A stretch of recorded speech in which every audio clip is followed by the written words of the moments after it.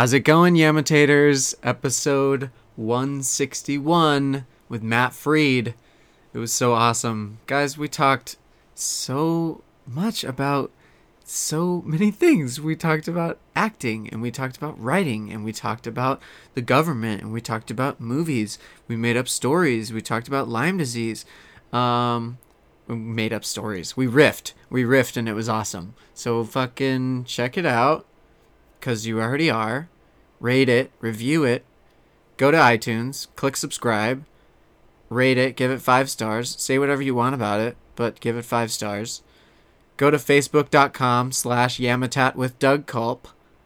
Go to iTunes, Stitcher. I already said it. Go to Yamatat.com. YAMATAT.com. Click on the Get It on iTunes link from there. And that's also my website. You can check out my blog from there. You can check out my show calendar. You can check out, a bunch of stuff. Duplex Comedy Suplex did not happen again tonight. 2 of the comics showed up. One had to bail, and that's chill. But 2 of the comics showed up, and there was no crowd, so there was no show. Duplex Comedy Suplex. Check it out, guys. It's every Thursday. It's free. And check it out on Facebook. Like the page. You'll get notified every time there's a new show. And, it's free. It's a free living room house show. Come on over. It's a really good time. All right. My Twitter is Dougathan, DOUGATHAN. Show's Twitter is Yamatat, YAMATAT. Go to reallyglad.bandcamp.com. That's where I do music. Also, check me out on Instagram, Dougathan, and Snapchat, and Tumblr, Dougathan. mockboymedia.wordpress.com. That's moqboymedia.wordpress.com is my blog, and I have a couple scripts up there that I've written. And then, check out Duplex Comedy Suplex on Duplex Comedy on Twitter and Duplex Comedy Suplex on Instagram and Facebook. And now, get ready to yam it up with me and Matt Freed.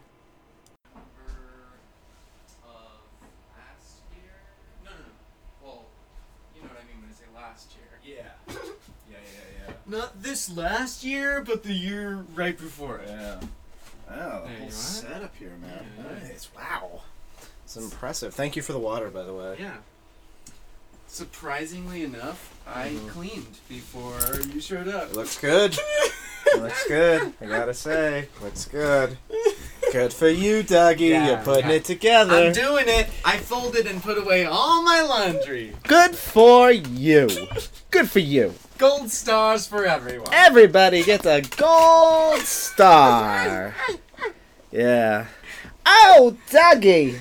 Like Linda Belcher from Bob's Burgers. Oh, Dougie. Dougie. Ah, come on, people. What's the guy's name who does that voice? Not John Katz. I know who you're talking. It's like right on the tip of my tongue. It's something Dan Mintz, I think. Mintz. I remember I saw him.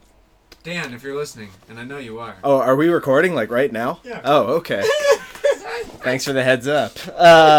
I saw him, I remember, at the Magnet Theater, doing stand-up at the Magnet Theater. It had to be 10 years ago at this point, and it was like, because I think he's like part of like that class of like Mulaney kids that like came up, and like I think he wrote for either SNL or he was writing for Conan or something. But like, anyway, to get to my point, like I saw him get up and do stand up, and I just remember looking at him and just thinking like, that guy, based on his look alone, found out exactly what he was supposed to be doing in life, which was being a stand-up comedian and a very, very good voice actor. No, you know what? Now that I think about it, it's not Dan Mintz. I think it's John Worster who actually does the voice. Does Dan Mintz do Tina?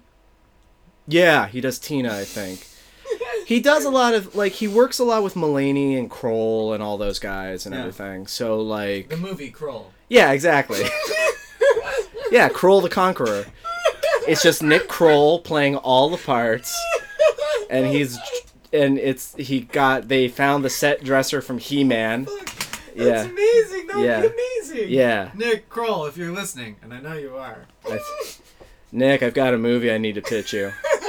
Please. It's just called Kroll. Just called Kroll. And you play Kroll. Yeah. I know you love this idea. I will call Hugo's right now, and we can set up a lunch appointment, and we can make it happen, Nick. Nick, if you're out there listening to this, please. I'm so desperate for work right now, Nick. Too much tuna. Mm-hmm. My girlfriend, actually, she lives in Chicago. She saw them when they were passing through Chicago, actually, and she said that they were amazing, absolutely amazing live. And I was bummed because we were in New York, and we were talking about going to go see them on Broadway. We were in New York over New Year's Eve, and we were talking about going to go see them on Broadway. We just never got to it. And then, like, a week later, I saw Melania was like, well, we closed. I'm like, oh, great. Oh. Yeah. But they did that show for 6 months on Broadway, which is amazing. Oh, hello. Oh, hello. Oh. For people listening to this at home, Doug is sitting here giggling with me while eating a giant lard lad donut from Simpsons World. Yeah. While wearing his dad's old Letterman jacket from high school. Yep. It's quite a scene. It's quite a scene. If you guys could only see it, but you can't, so... Thanks again for having me here, though, man. Yeah, dude. Yeah. Thanks for doing it. Yeah. I was just gonna say, like, I have an Instagram for the podcast. Oh, yeah? But I've taken pictures with maybe 2 guests. Oh, wow, so I'm lucky number 3. And it's not an aversion to taking pictures, it's Yeah. just... Getting caught up in the conversation is enough, and then when the conversation's over, I'm like, oh, that was fun. Well, hopefully my appearance here will inspire you to take more pictures. Because as they always say, third time's a charm, kids. Third time's a charm. It's true. They do say that. So is it just going to be like a freewheeling discussion like this mostly, or it is? It's tangents and stuff. Sure. I'll ask a few questions. I'll pepper them throughout. Sure. And then it's over when it feels like it's over. All right, sounds like a plan, man. Yeah. That is a gigantic donut. It's so good. You want a piece? No, I'm good. I had a really late dinner last night, so like when like I got home from Ubering last night, which is what I'm doing right now for income while I'm interviewing for some jobs. Yeah. And I made myself a pizza, and I basically didn't get to eat it until like 10:30 last night. Yeah. So like when you eat like really late and then you wake up the next day and you still feel kind of full from like the meal before, like that's kind of what I'm dealing with right now. Dude, how did the fucking airport thing delete Uber? How did that affect you? Has it affected your job? It has affected none of my job right now. I can tell you. Wow. I can tell you that yesterday I got a ton of Uber pool requests, which if you're an Uber driver, you love. But because you get paid more for those? I meant that sarcastically. I hate picking up Uber pools. Uber pools are the bane of any Uber driver's existence because it always goes one way or another. Like if they're actually if they're actually traveling more than like 4 or 5 miles, then you actually make some decent money on those rides. But if it's literally like under 3 miles on an Uber pool, I kid you not, we get paid like maybe $1.75 or $1.96 on those. Like, it's such a Uber pools are, from a business model point of view, they were a great idea, but they suck if you're a driver, because if you just keep taking them, like, you'll run out of gas. Yeah, exactly. Like you could drop like an eighth of gas on your tank, like driving somebody like 3 or 4 miles, and if you're lucky, you'll make $2 on that fare altogether. Like I actually try not to pick up a lot of Uber pools, but of course Uber has like these incentives. Like if you take like this many rides. We'll like throw in this bonus for you, but you need to like maintain like an 80% acceptance rate. Like, so if you're picking and choosing with rides and stuff, that drives your acceptance rate down. So like, it's ridiculous to say that. Yeah. And just in case there are any angry liberals right now that are getting ready to like to write me any messages on my Facebook wall, I should say that I am in the process of getting my paperwork with Lyft refiled so I can start working as a Lyft driver again. Nice. It's just that literally like the whole delete Uber thing happened so suddenly, and it's literally like I have 5 things to do this week before I can like contact Lyft about driving with them again. Yeah. So like just give me some time, guys. Yeah, my life is not able to just flip on a dime. Yeah, exactly. Look, we can't all be the president and just sign executive orders willy-nilly and then just let somebody else deal with them. Some of us need to actually strategize and prioritize stuff. Doug is now doubled over. He's turned green. He's very... I think he's having a stroke. I'm pretty sure. Donald Trump so much. We all do. Well, fucking hate. Yeah. I should say a lot of us do. A lot of us in blue liberal land are not fond of him at the moment. Fucking shit. Yeah. Yeah. No, I hear you, man. He's become a part of not every conversation, but at least like 2 conversations that you'll have every day. Yeah. And I'm like, fuck you, man. Fuck you for making me talking about you, Trump. And I know you're listening, you fucker. This is his number 1 podcast right after Fox News. Oh, no! He listens to this podcast. So he's going to sign an executive order against Doug pretty soon. Resist. I'll fucking resist till I die. I remember, so like I've lived in LA for 4 years, and I remember that like, I remember 4 years ago, like my biggest problem in life living out here was like, whatever Tinder drama I was caught up in that day, like just whatever. I wish I had a time machine to go back in time and tell myself, like, savor that this is your biggest problem in your life, because in 2 years, there's your biggest problem is going to be one guy, and he's all that you and your friends are going to talk about constantly. Yep. Yeah. Yeah. Jeez. Yeah. Some of the good old days were when we didn't even have to fucking worry about him. What? He's running for president? Okay. Yeah. Okay. Yeah. Oh, yeah, he's gonna make the primary? Okay. Yeah. Oh, fuck, he made the primary. Well, fucking Bernie's gonna get the primary for the Dems. Oh, damn, he didn't get that. Well, Hillary's totally gonna win. Yeah. She's totally gonna win. Yeah. There's no fucking way this hotel magnate is gonna... Oh, fuck, he won. Oh, fuck. Well, obviously he's gonna do something. Obviously the Republicans are gonna keep him in line with something. No, they're doing nothing. Oh, no. Oh. And he's just doing these fucking executive orders and fucking off for the weekend. Yeah, basically. He's not gonna just sign a ban on Muslims and refugees from other countries and then have no plan in place for how to deal with them, right? Oh, wait. Oh, he did that. That's exactly what he's doing. Oh, good. Oh, good. You know, it's funny. I was poking around on Facebook last night, and through my suggested friends like carousel thing that's you on. You probably know them. Yeah, exactly. So it's through some person. Stephen Hawking. Yes, Stephen Hawking, who is a Tea Party member and a really proud racist. Just hates him. Doesn't even care if they have done anything with advanced quantum physics or any of that other stuff. Just if they're black, he does not want to hear their findings. Stephen Hawking? Is that for real? No. Oh, shit. I was just going along. I was yes-anding you. That's what I was doing. And I was like, wait, for real? What if that was totally real? He's just like enraging. You're like, oh no. But you're so smart. He just comes out to his next symposium wearing a Pepe the Frog mask.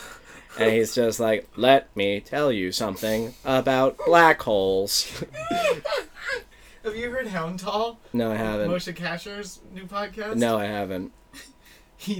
So he does a very funny Stephen Hawking impression. Yeah. And he figured it into the theme song. Oh no. Of Hound Tall. Oh no. Topics: academia.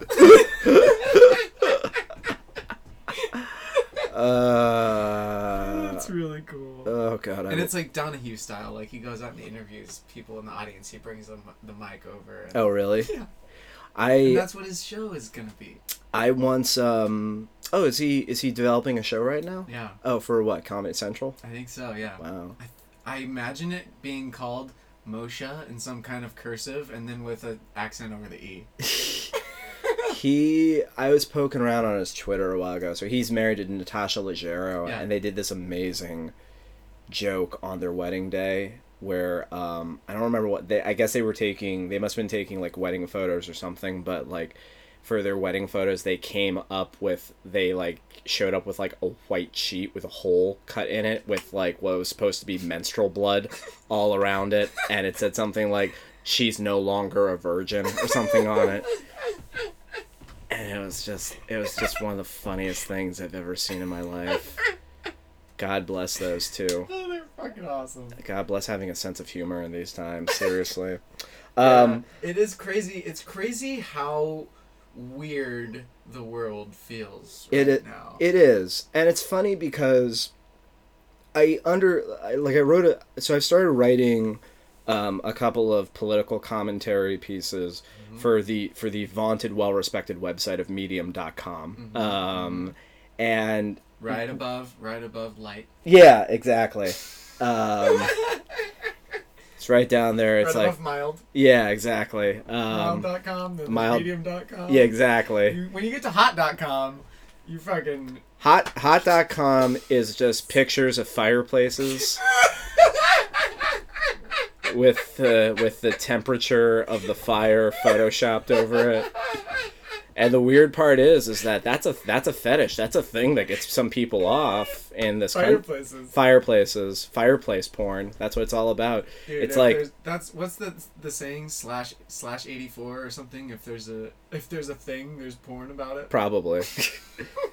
I mean, I remember when I heard about splooshing for the first time. Do you know what that is? Splooshing? Yeah. Well, I guess a girl coming or like squirting. Close, very close. Maybe it was just a fetish that was popular in New York because I read about it like in like Time Out New York and New York Magazine. I thought of sploosh. But it's literally a hot girl. It was most likely a hot girl. There's probably hot guys out there doing it too, but it's literally a video of like you get a hot girl in like a mesh top or something like that, and then you just drop like milk or acrylic paint or something on her head, like you just pour it over your head. Yeah. Paint? Yeah, something. People are like, oh, I love when paint gets on girls. There's a whole fetish out there of people who like to watch videos of beautiful people getting covered in like this viscousy, semi-consistent, liquidy substance, and then them just like wiping it off, and that's it. That's all it is. And then like some will step it up with food. You're like, get that regular milk out of here. Get the chocolate milk. Yeah, exactly. Yeah. Exactly.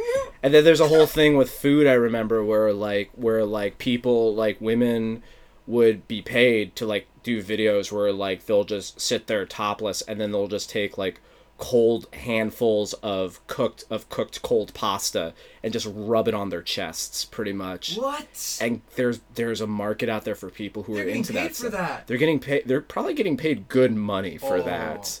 I gotta see if there's a spaghetti chest site for me. Yeah, no. There probably is, dude.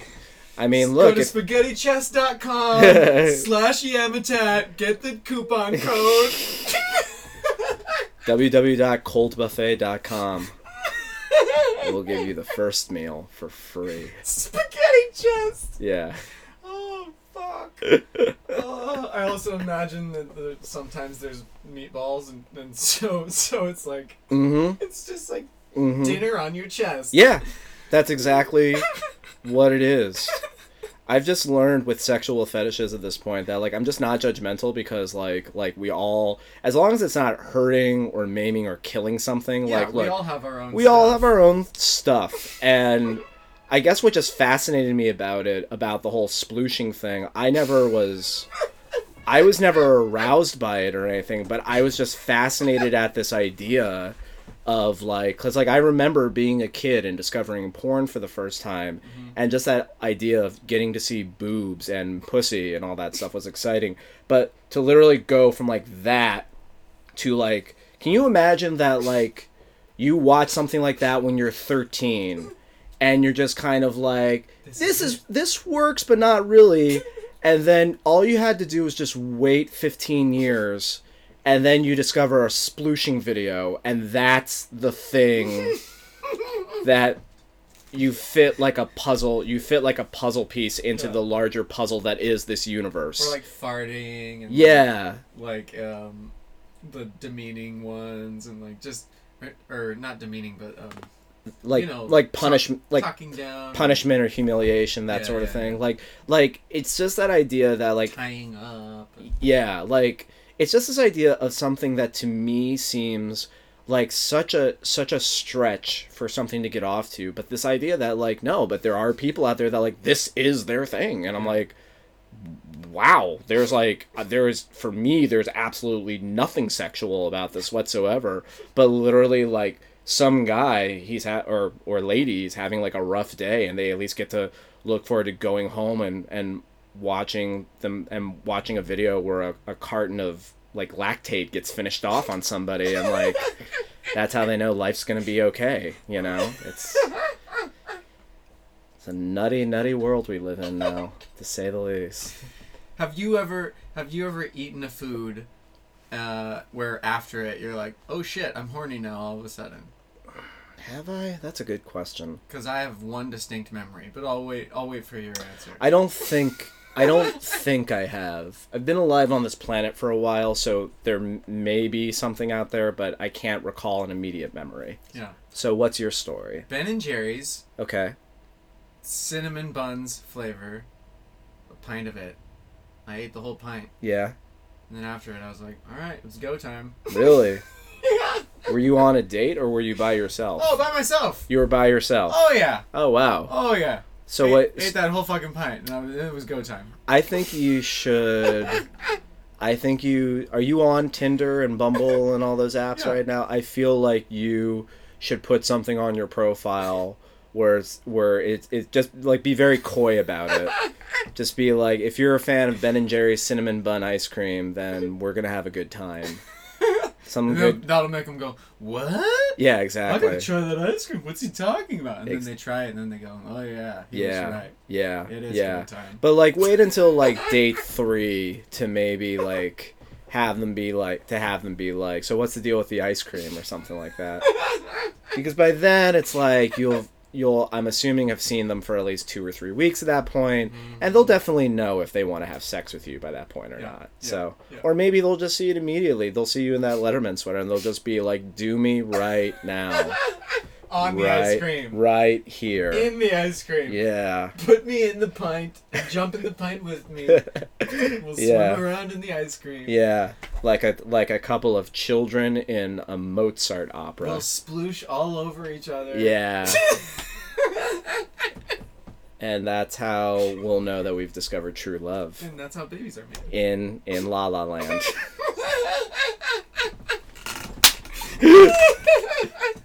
That's a high five, everybody. Yeah. That's the extra 20 minutes that got cut out of La La Land that they don't want you to see. The weird shit that people have to do to make a baby out here.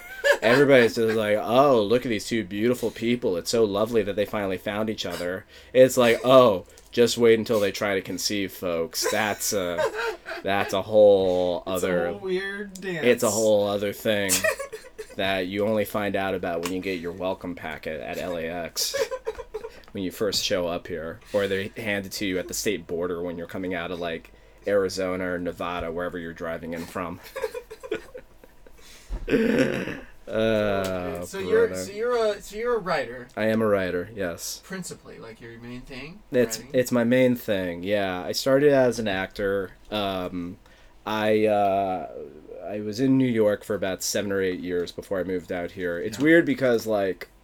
Were you doing it? Were you acting the whole time while you were out there? Were you on, like Law and Order and stuff? No, but I did. One of my first jobs that I got was I did do background on The Sopranos. I'll always have that on my resume. Yeah. I studied theater. I did acting all through high school. I did a summer abroad at Oxford University studying. What was her name? Her name was Matilda. Thank you very much. And she was 85 years old and taught me everything about life. Nice. Yes. Oxford? Yeah, at Oxford. That's England, right? Yes, Oxford, England. Yeah. I'm like, the Oxford? yeah, the Oxford. Just like there's the Harvard and the Cambridge and the Santa Fe State. But yeah, so I was acting for a couple of years. I got into UCB in New York. I also did a lot of work at a theater called the Pit, the People's Improv Theater, and a little bit at the Magnet. And the way things go with all that stuff is that I just kind of kept going out for auditions and not booking anything, and I got very tired of the rejection. But I started writing a lot more, and so. There's a large swath of my mid to late 20s where I was just out of the game completely because I was trying to just be a guy, and I was dating somebody who didn't 100% the idea of being with me because I wanted to work in the industry and all that sort of stuff. Yeah. And after that ended, I decided to get back into writing, and I wrote a play called The Charlie Brown Apocalypse, which ran in New York for on and off for a couple of months back in 2012, and then I started writing my novel, The Survivalist. The Survivalist. So that's what I'm working on now, and that's what I've been working on now, and then I'm working on a new play right now, and we're trying to get the book out. I published it all myself, so we're working on getting the book into stores right now. Pretty, man. Thank you, man. Thank you very much. Thank you. That's 4 years of my life right there. Wow. Yeah, it's kind of amazing. Latchkey Industries. Yeah, that's my imprint, my publishing house right there, if you will. Dope. Yeah, man. Wait, so you ordered or you sent the book to like a printing company and then you're like, print it? Yeah. Well, a buddy of mine, Fred Chow, who is an amazing comic book artist and graphic designer, he wrote, actually, if there's any comic book readers reading this, I cannot recommend enough Fred's graphic novel called Johnny Hero. Hero is spelled Hiro. It's about if I remember correctly, a busboy working in a sushi restaurant who gets into all kinds of misadventures trying to get his life together, including surviving a Godzilla attack on New York City, amongst everything. Hell yeah. He's an amazing comic book writer and graphic novelist. Johnny Hero itself, actually, just to give you a sense of how well it was received, it was nominated for Eisner? It was nominated for a bunch of Eisners the same year that Ed Brubaker's Captain America Winter Soldier arc was playing. So like he was the moonlight to Ed Brubaker's La La Land that year at the Eisners, pretty much, which is pretty amazing. But he designed the cover and actually did the entire interior, which is awesome. So Fred and I have known each other for years, and from living back in New York, and then I went through a publisher called Create Space that has a vendor agreement with Amazon, and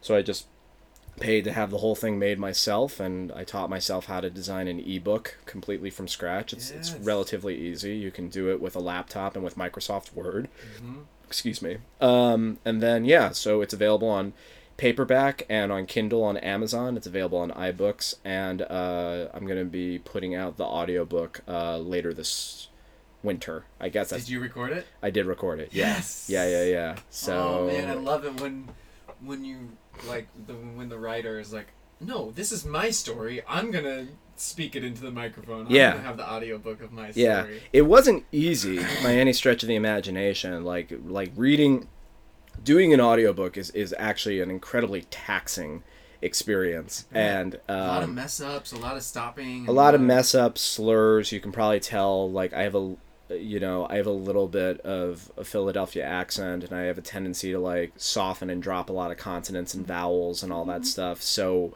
when you've been reading for even 45 to, like, 65 minutes or so, you begin to get physically tired. Yeah. And when I get tired, you begin to slur your words. You're reading things that you've written over and over and read over and over. Mm-hmm. So you're like, I fucking know. Oh, let me just get through this. Yeah, exactly.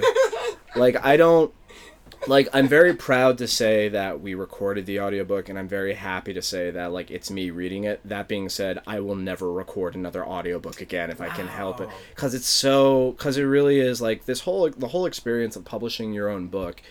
It's a really interesting crash course and I learned this when my play got produced, too. Mm-hmm. It's like, it's a really interesting crash course of sitting down and saying to yourself, what do I know to do really well, and then what am I not so good at, and then who can I get to do the things that I'm not as good at but they're really good at as well. Yeah. I mean, like, I had a lot of friends who were audiobook readers, and they were offering their services to me, but I was also publishing this myself, so, like, I had to be very conscious of my budget, so I ultimately was like, I'll read it myself. But I learned by the end of that process, like, oh, that's why you get a professional reader to go and do this, because they both have the skill and the stamina to do something like this.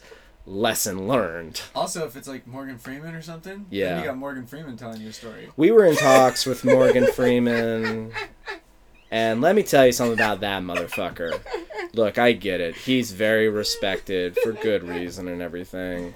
But he was literally like, I'm only going to do it if you go to Costco and you get me a year's worth of Doritos Blue Ranch chips. And I'm like, all right. And you'll take them home when you're done? And he's like, no.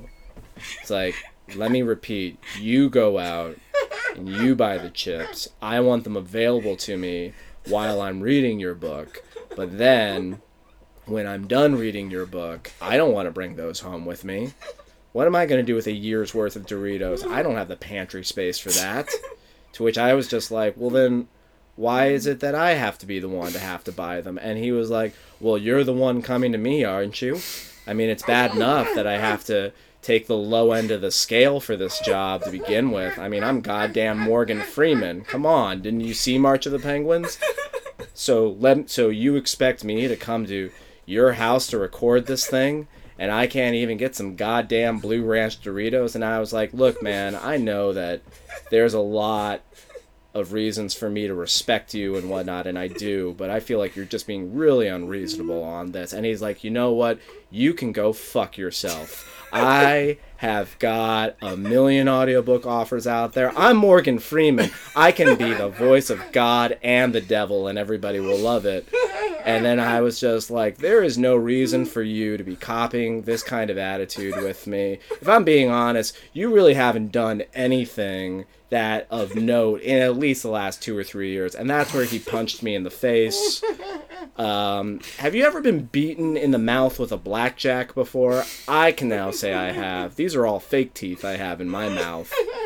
And then he just left me for dead somewhere in the Denny's down in... Or not Denny's. No, yeah, the Denny's in Hollywood, just down there on Sunset. So anyway, so we were in talks with Morgan Freeman at some point. So don't ask Morgan Freeman. All right. Got it. Just be prepared for him to ask of you some weird stuff. I guess that's the best thing I could say about working with Morgan Freeman. But I will say this, he was willing to come to the Denny's in West Hollywood for this meeting, which I really did appreciate. Because he didn't have to. And Lord knows, when he flew in on his helicopter, it made such a racket. But he's, you know what, sitting back and reflecting on it, he really did go above and beyond for me, because he didn't have to do that for a nobody in Hollywood.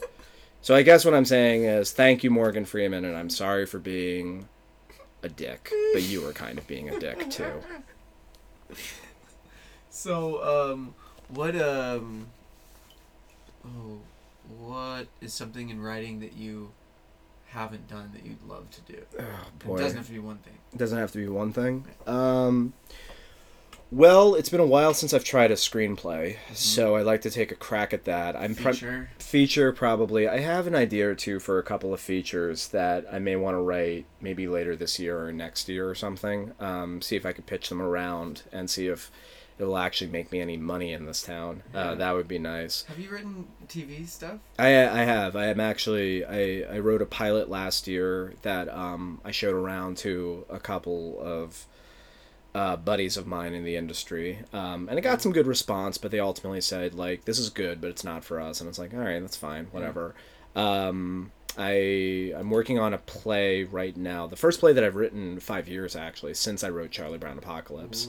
But then I have 2 TV projects that I want to work on after that are pilots, and some other stuff as well, but I primarily do TV, and I fall back on stage work because I fall back on theater work because that's what I studied in college. Yeah.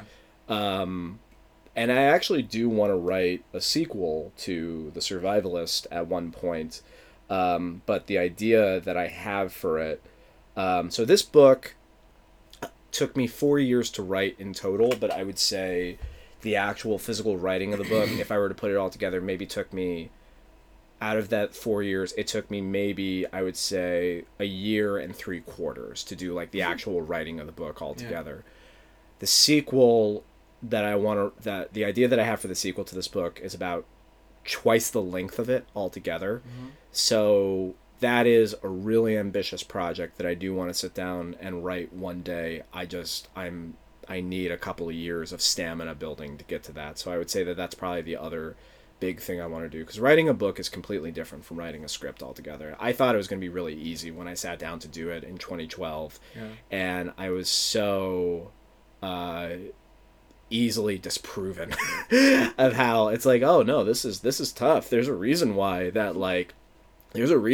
it takes some people like a decade to write their next book in a lot of cases. The fact that like guys like Stephen King can just crank them out one year after another, like just the discipline to sit down and do that, and then boom, it's published. That's amazing in and of itself. So oh man, writing, it's daunting sometimes, you know. You're like, because I've got some TV stuff I've written too, and I'm just like, yeah, I also want to write a feature. I also want to write a show about this. I'm also starting to write a show about this. I'm like, oh, I can't decide. There's so many. Yeah. The advice that I've always gotten about that stuff is write whatever you're most passionate about or what you're feeling that day, which is like a lot of what I do is I keep a running list on my phone and on my computer of literally a million different ideas that spark some kind of interest or inspiration in me. And then I just maintain that list, because more often than not, like, I'll be in the middle of working on something else when I get the idea for that. So it's like I write it down, I set it aside, and then like when I've completed one project, I'll go back to this file of ideas and I'll just say like, all right, well, are any of these ideas like speaking to me right now? Like this play that I'm writing right now, I actually came up with the idea for it back in 2012. And I'm writing it right now because it just eventually reached a point that when the book was finally done, and then my posture's terrible. I'm just... Oh, okay, no problem. Sitting up. Doug is positioning himself right now like a angry businessman in an taller. 80s movie. Yeah, I'm taller now. Yeah, I get it, Doug. No need to turn taller than normal, because I was slouched over so easily. Yeah. You look very good from a position of power, I have to say. Thank you. Yeah. Slap a suit on you and put you in a big fancy corporate office. Put a desk in front of me and a guest to my right on the couch. Exactly. It's Late Night with Doug Culp. There you go. I'd watch that show. Coming this fall to Fusion. Late Night with Doug Culp. Shit, I'll do Fusion. I'll do Pop TV. I'll do Crackle. I'll do I'll do Hulu. I'll do Hulu, Netflix, YouTube. I'm here. Yeah. YouTube, Snapchat, Twitch Creative. I have a buddy. I went to that Jerry Maguire video store that's open right now because it's actually right around the corner from my house. And I bumped into a buddy while I was there, and he was telling me that he just sold a show to Snapchat. And I don't. So I'm not on Snapchat. Like I've become very conservative about my social media exposure. Yeah. But I can't. You've made your choice. I made my choice. But from what I understand about Snapchat, it's an incredibly short form medium. So how anybody is doing scripted content on there right now, I have no idea. Well, what it is they have. So there's the whole part where you do your story, or you just do a picture, send it to someone, video, send it to someone. Yeah. And then there's this whole other section on the right where it's like Discover, and then there's all these different channels. So Comedy Central has a channel on there. Discover, I think there's just a bunch of them where you're like, what? Mm-hmm. I don't know if I have time for that. And then it's like a minute and a half or something. Yeah, I've seen a couple.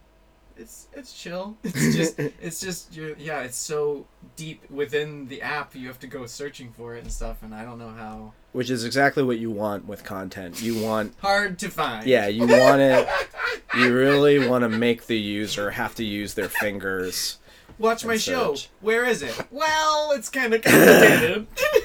That kind of. I worked in my day job for years was doing marketing and digital content development and everything, and I'm still like astounded when I meet people who are like launching their own podcasts or like starting or like doing their own YouTube thing. Yeah, like doing something like this.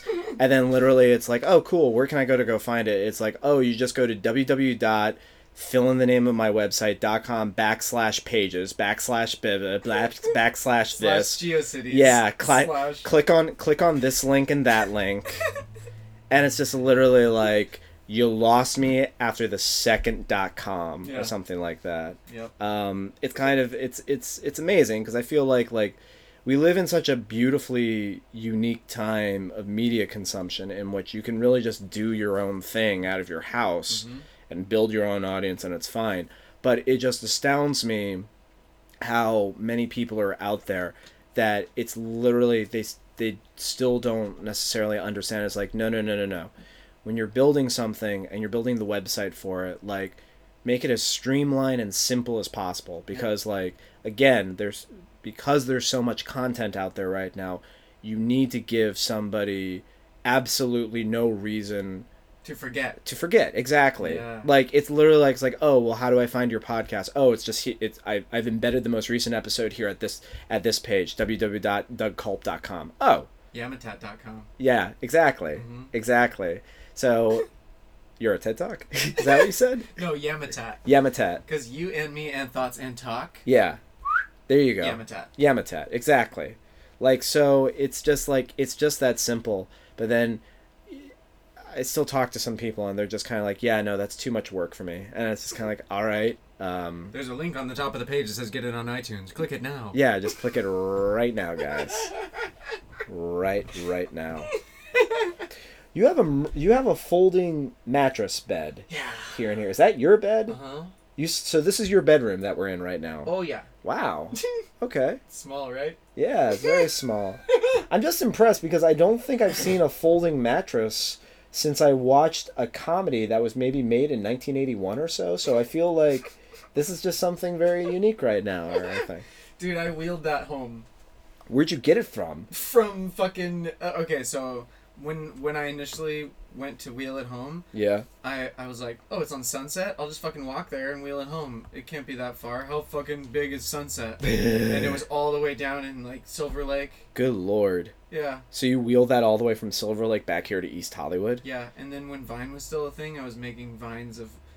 I was, like, sometimes asking people to...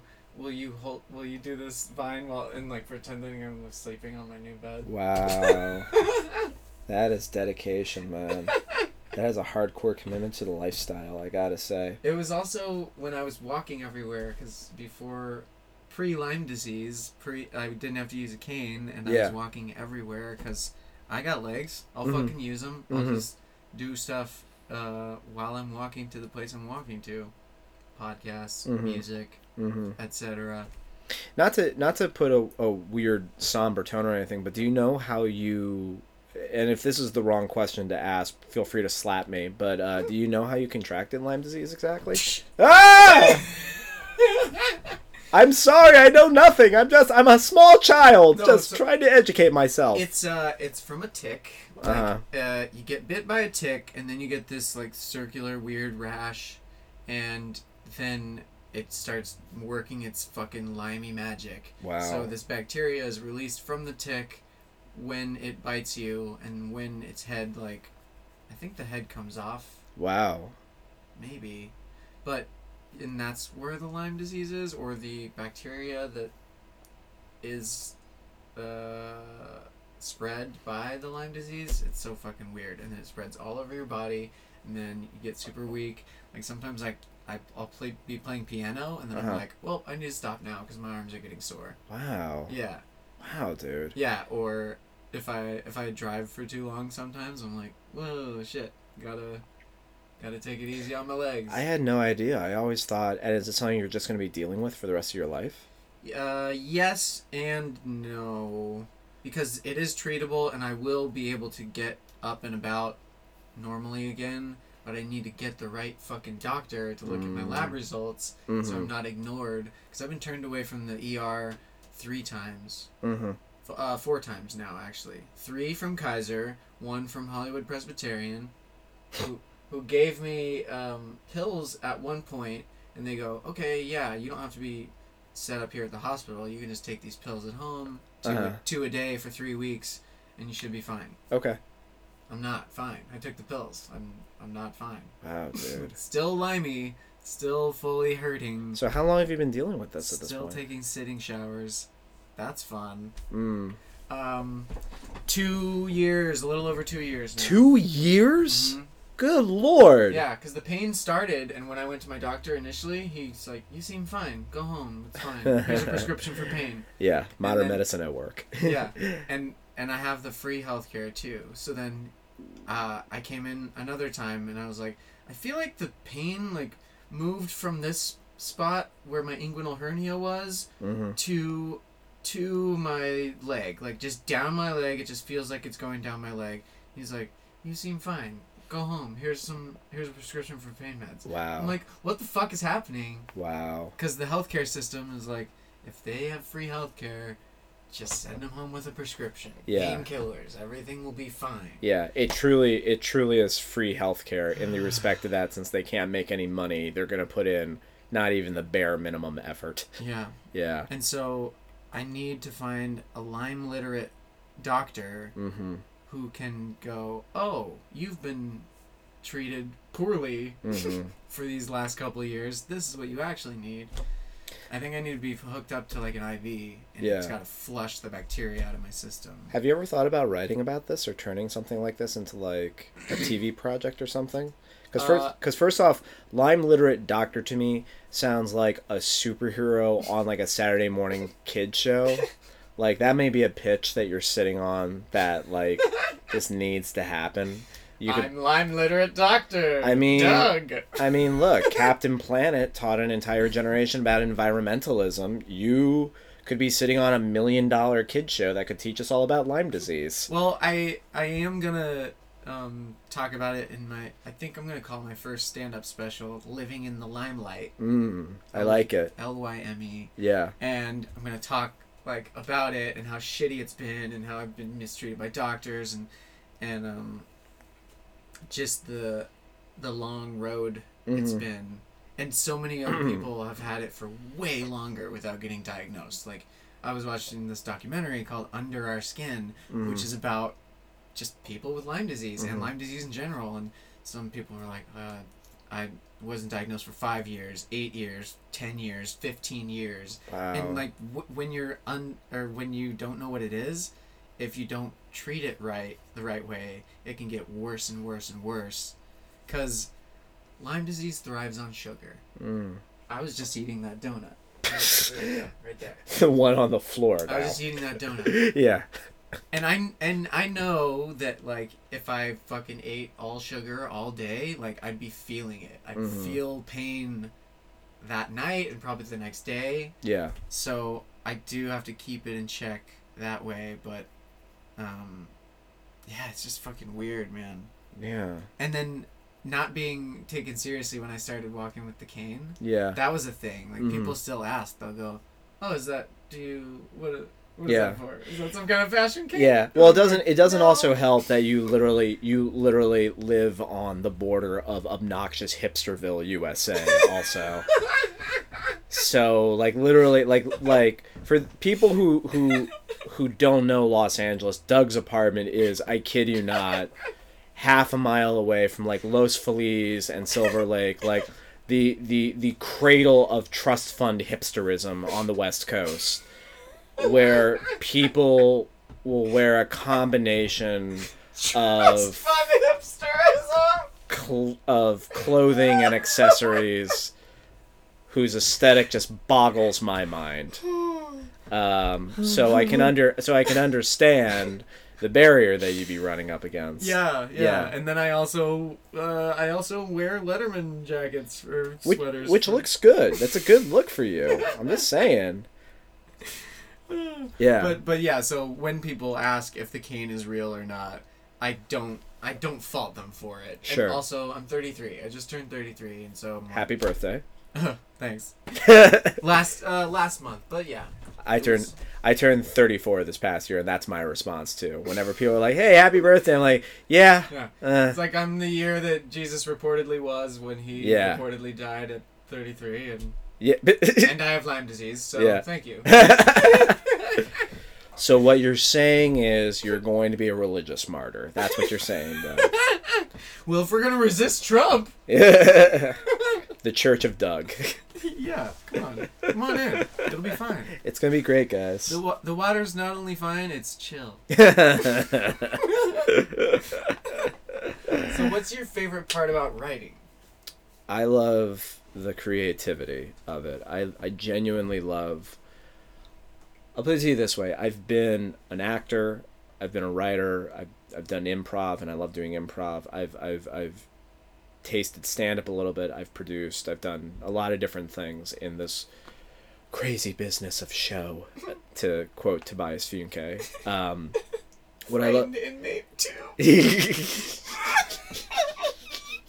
Well, excuse me.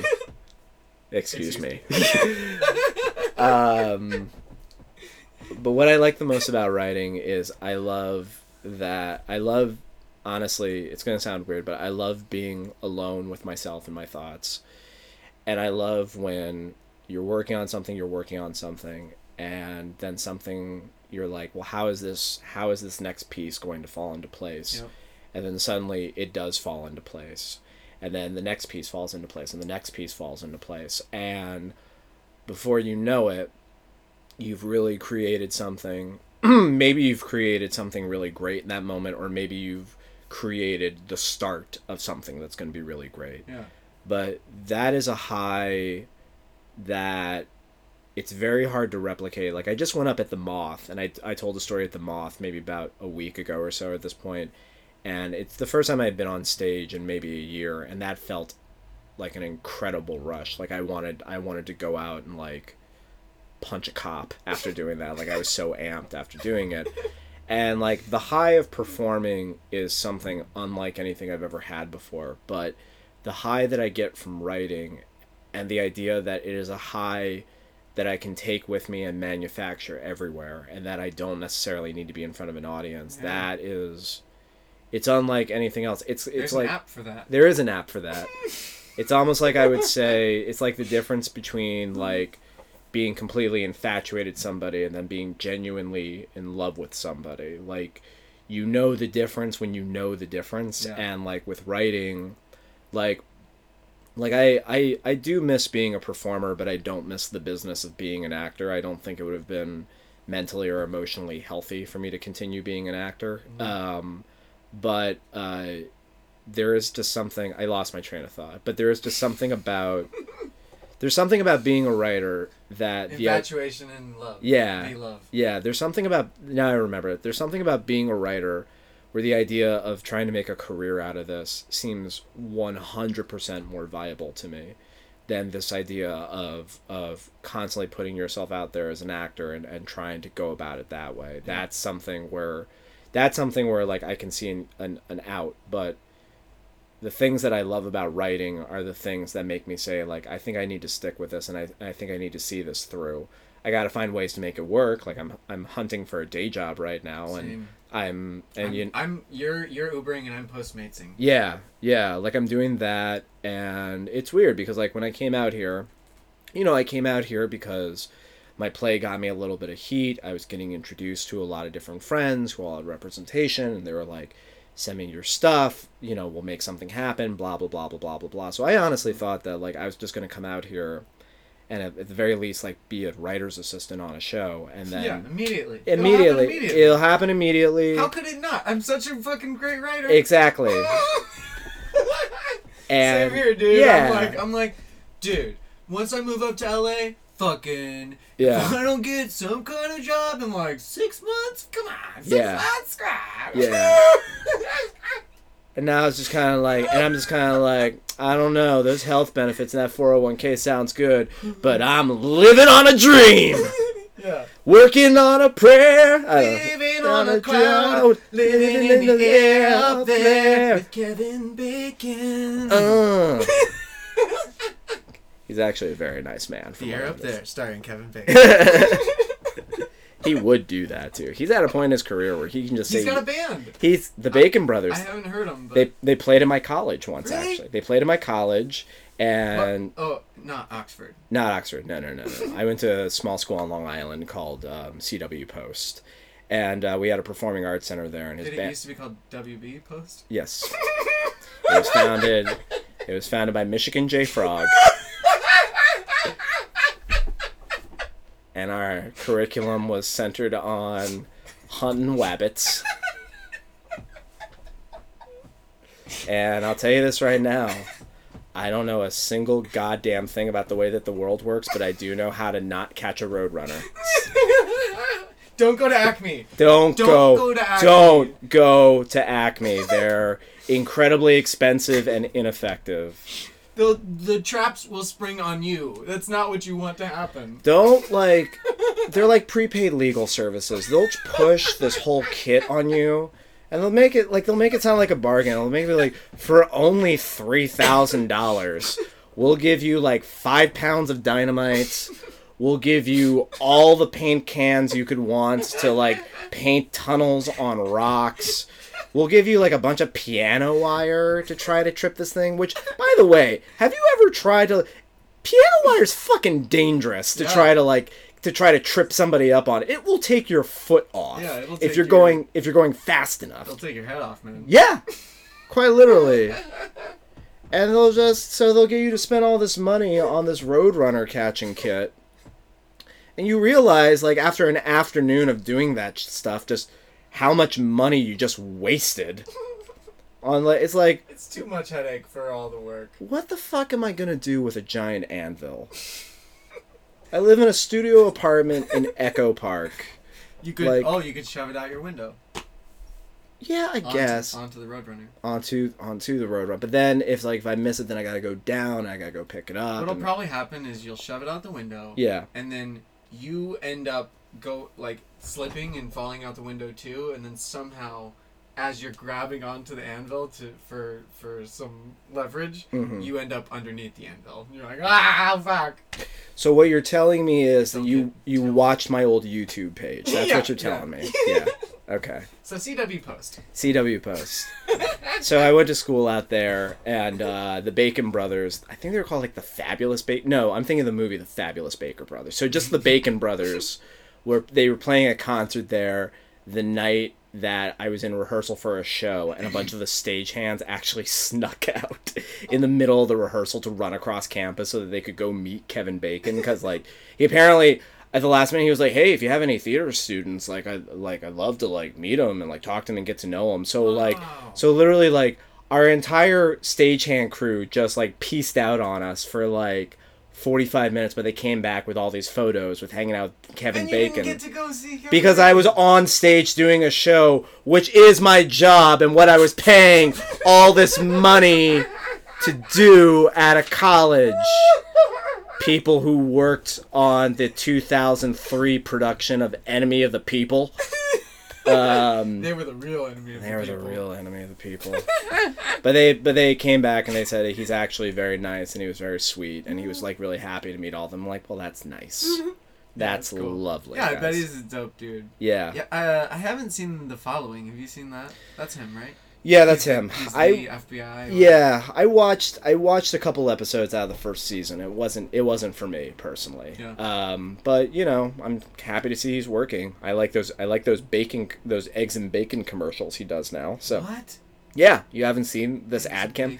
He was like hired by the Egg Commission or like the USDA or something like that.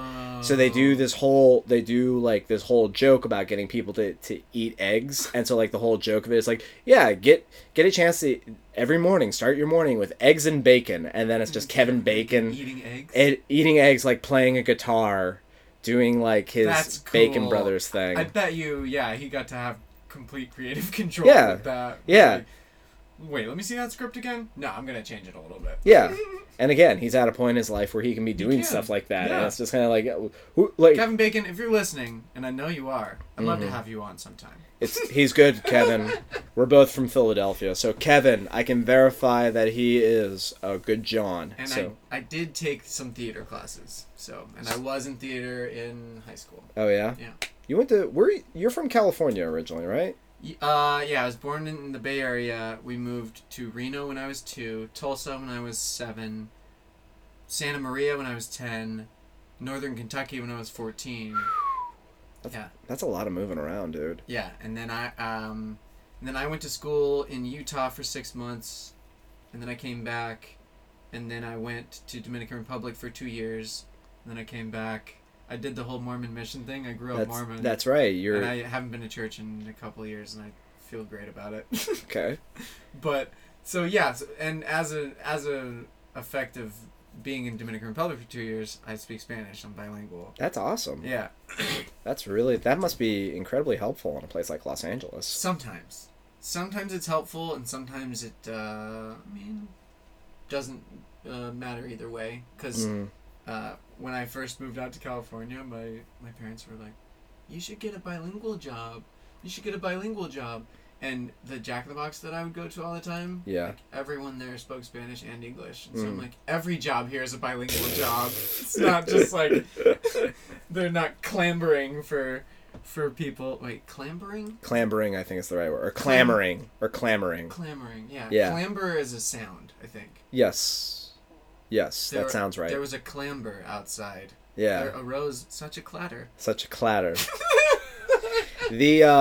So when we did Charlie Brown Apocalypse a while back, the actor who played the part of Snoopy, he was also a lapsed Mormon as well, and he was gay. Well, he is gay, and we would have like these really fascinating conversations about it. And then I remember one day he came into rehearsal and he was doing a costume fitting, and he was trying on a bunch of things, and he actually took his shirt off and he was wearing the underwear underneath it, and I remember asking. I tried to be respectful, but I was like, "So Josh, you're wearing your underwear, I see." He's like, "Yeah." He was kind of like, I guess wishy-washy would be the right word for it. He's kind of like, "Yeah." I'm like, "But I thought you were not out of the church." And he's like, "Yeah, I am, but sometimes I just like to wear it because it just feels comforting. Like it feels like home, like something I grew up with. So it's nice."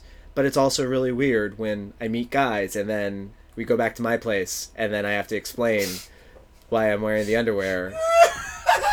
And then 50% of the time, things get a little awkward after that. Yeah. That's wow. Yeah. 'Cause, like I don't really wear them anymore. Like, I still have some. Really? Yeah. Wow. But I don't really wear them anymore. So I grew up a-religious, but as I'm getting older, I'm seeing more of the point of having religion in one person's life. So, like, do you ever, does Mormonism ever have that sense of home, like what my friend was describing, like that idea of that, like, whenever you're having, like, a rough patch or something like that, like, maybe you'll go back to the religion and it'll at least give you a sense of centeredness, or are you just completely like, nope, I'm done, I'm out of it? So it's not like It's not like I hate the guys. Sure, of course. Yeah, no. But also, I don't love it. Like, I never loved going to church. Mm-hmm. As to any church. Like, I'd tried a couple friends' churches. Like, my parents would be like, well, if you try their church, then maybe they'll try our church, and we could, like, spread the joy, spread the love. Sure. Like, they could maybe be Mormon too. Sure. But I never enjoyed going to any church. Like, I like the songs. Mm-hmm. The songs can be beautiful. Yeah. Amazing. Yeah. But sometimes you hear the same stuff over and over and over mm-hmm. and over again. Like, mm-hmm. repetition's important. I know. Yeah. Because it's how we learn. Mm-hmm. But over and, like, every fucking Sunday for 30 years. Oh. And then I finally went, I'm gonna just chill out and see what it's like if I just don't go for a while. Yeah. I get that. And I found weed too, which has been a great. It's like weed. It's like weed. Weed was the glowing beacon that the Book of Mormon no longer was to you. Well, no, it's like it's opened my mind to a lot of things where I'm like, this is not bad. Yeah. Like, why is this bad to anyone? Mm-hmm. And at the same time, I'm like, I bet God's really chill. Like, if he's out there, I bet he's fucking chill. Like, now, especially because Old Testament, that already happened. Yeah, there were pestilences and plagues and all that stuff, but it's now times. Yeah. I bet he's chill. Like, is he letting this stuff happen, or is he letting the people? Oh man, Trump and Putin, they're in bed together. It's weird. I feel like so I grew up without religion, and my father is Jewish and my mom is Episcopalian Quaker, and the closest that I ever had to attending church regularly was that for 3 years I went to my dad's old prep school out on the main line, which are these very affluent suburbs in Philadelphia. Just literally, like, it's called the main line because literally they start right on the border of Montgomery County and Philadelphia County. Yeah. And it's called the main line because there's literally a line that divides them across City Line Avenue from the city proper and the suburbs. So you can hop city. I'm in this city now. I'm in this city. You can hop the literal main line to start, and so we were required to go to chapel services twice or three times a week, every single week for 3 years. Plus, I was required to take religion classes, so I studied the Old Testament for 2 years, and I studied the New Testament for 1 year, and I just never felt.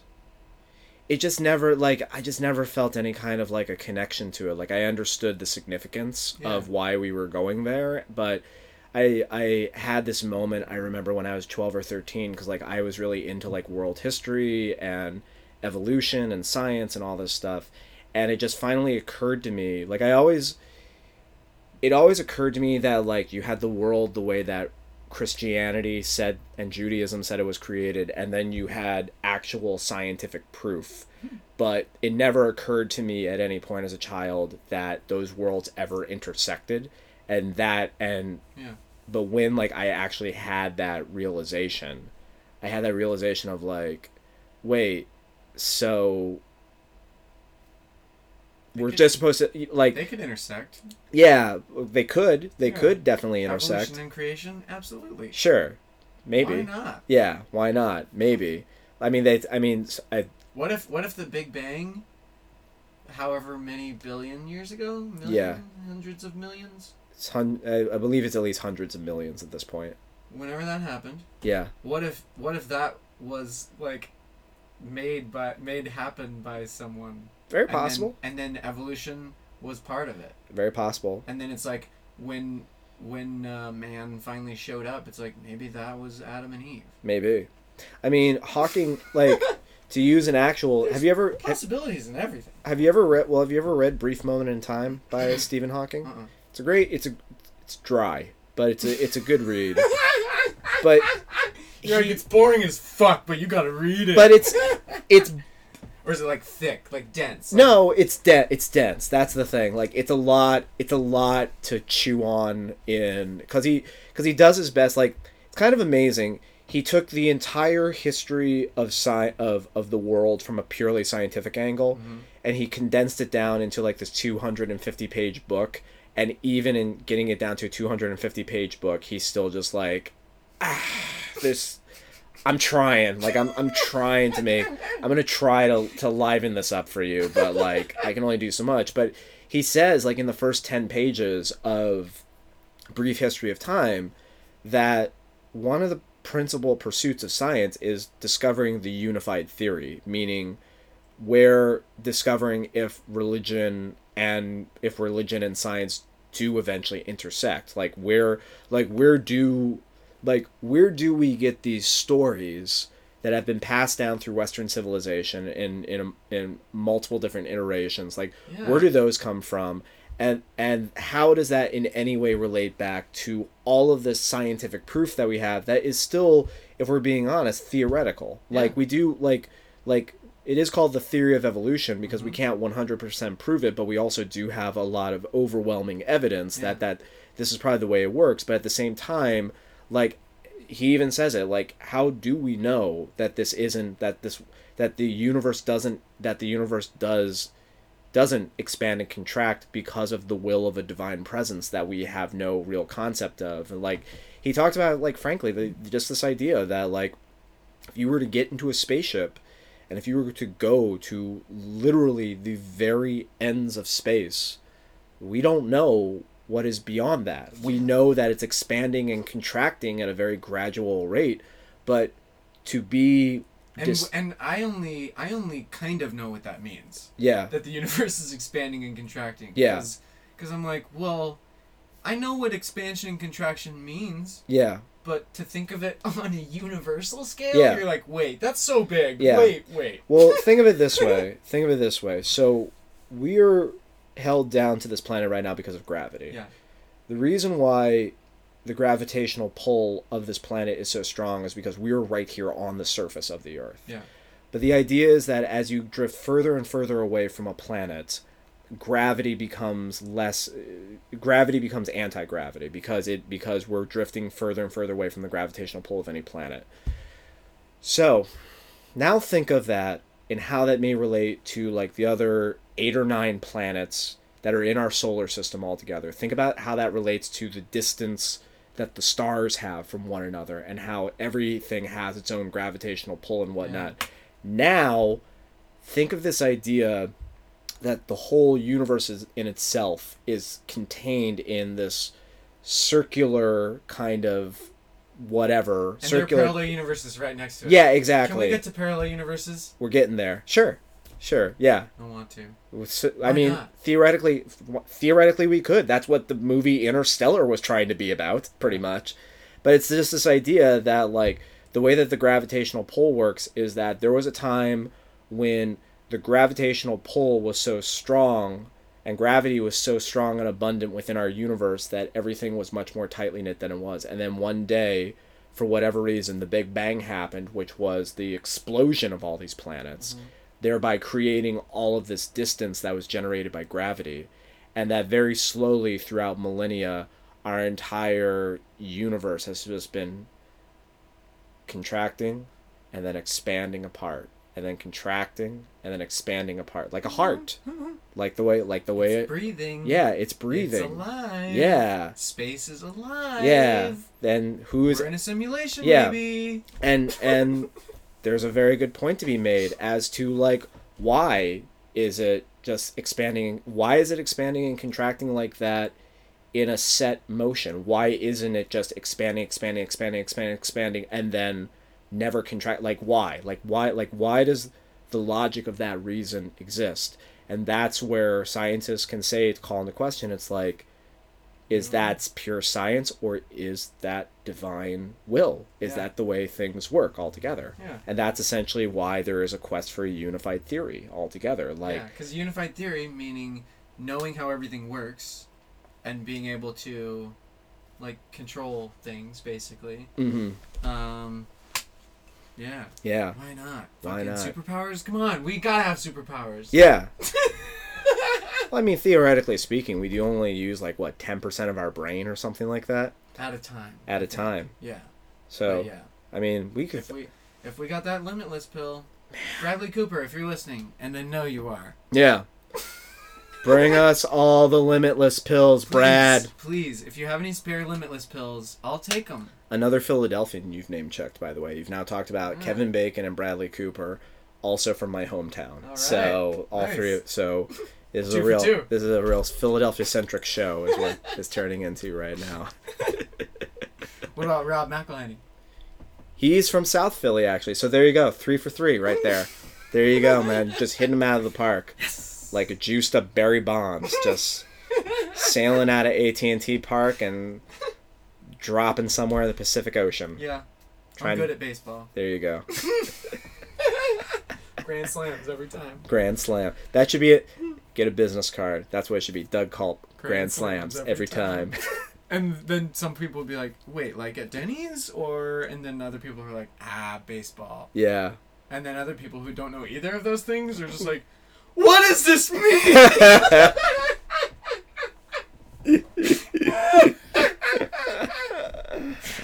What could it mean? And then they go insane and their brain explodes.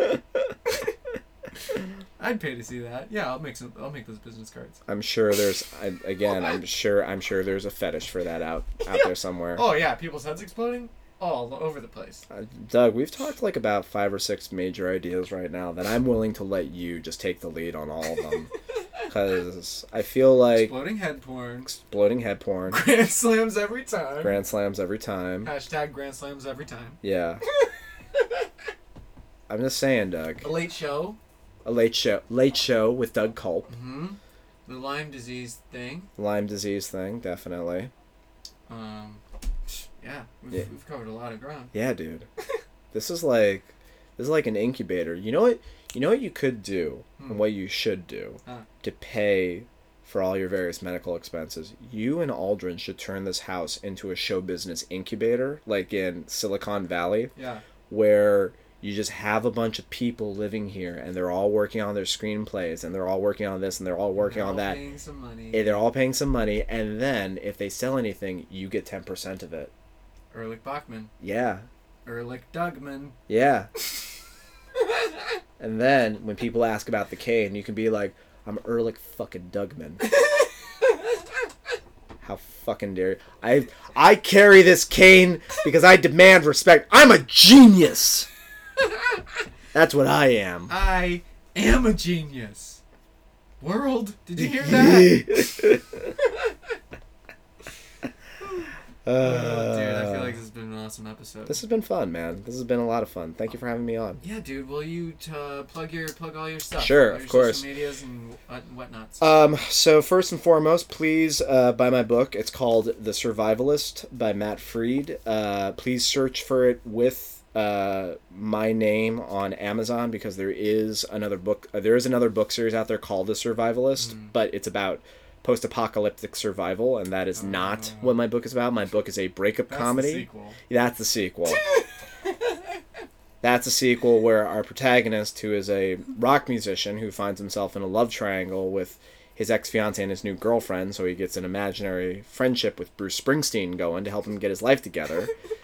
In the sequel, the entire world's gone to shit. And so he and Bruce are just walking the world, just trying to write a couple songs about all the devastation they're seeing. They're just trying to be real, man. Yeah. And genuine and speak from the heart. Present. Yeah. But then outside of that, you can follow me on I am Matt Freed, Fried, on Twitter. And I also have a website, IamMattFreed.com. But I just post links to other stuff that I do around the internet there. And then read my stuff on Medium. I wouldn't mind a paying job where I'm writing about politics in this country. Yeah, comment. Yeah. Comments help, right? Comments do help. Yeah. Comments and shares. Comments and shares, please. Yeah. Just fill me with comments and shares in my life, guys. That's all I need. Fill them with those comments and shares. It'll be the cinnamon buns. Yeah. It'll be my cinnamon bun Ben and Jerry ice cream, which I'm starting a website for. I'm going to start a fetish website where I just sit in front of a laptop and I just look at all my various profiles and see how many likes, and I just go like, ooh, yeah.